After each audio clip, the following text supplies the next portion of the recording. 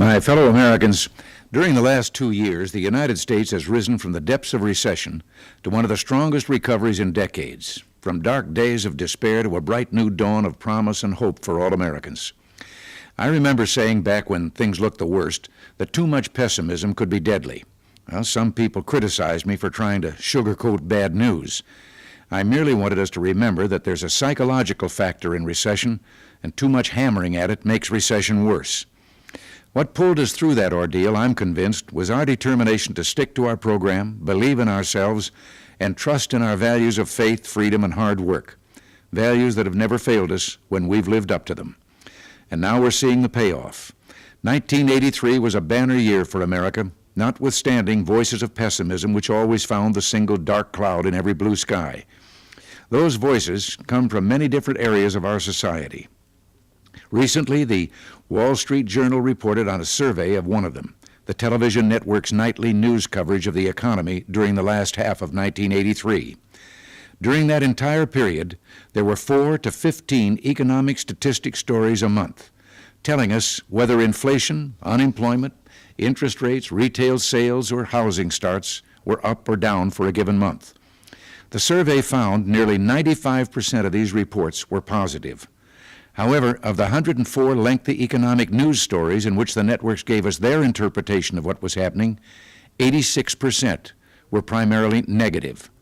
The survey found the economic news in the second half of 1983 was good, but the coverage on network television was still in recession. Now, please don't get me wrong. Every administration must be held accountable. None of us can be excluded from the fury of a free press whenever that's right and proper.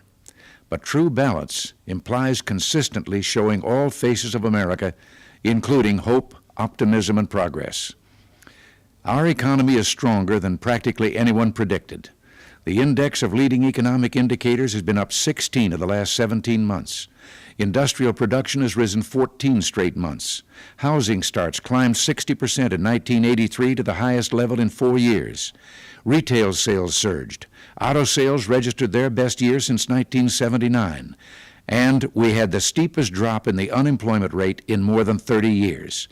And yesterday, we learned that unemployment for all workers in February dropped to 7.7%.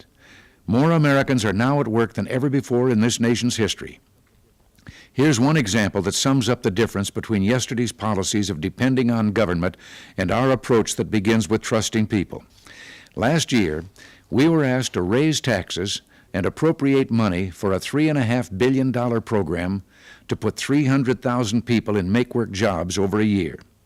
We said no, because incentives produce economic recovery, and strong, steady growth puts more people back to work than any government program. And it has. Recovery has put as many people back to work each month as their program would in a year. We've added an average of 300,000 jobs every single month for the past 15 months, and almost 400,000 last month alone. That's 4.9 million additional workers working and paying taxes. Our economic recovery has become economic expansion, and the potential for new jobs and economic growth in the future is beyond our imagination. The revolution in science and high technology is only beginning. Each time our knowledge expands, each time we push back frontiers of medicine, agriculture, and space, we will be creating entire new industries, modernizing older ones, and raising our standard of living. The issue before America in 1984 is clear.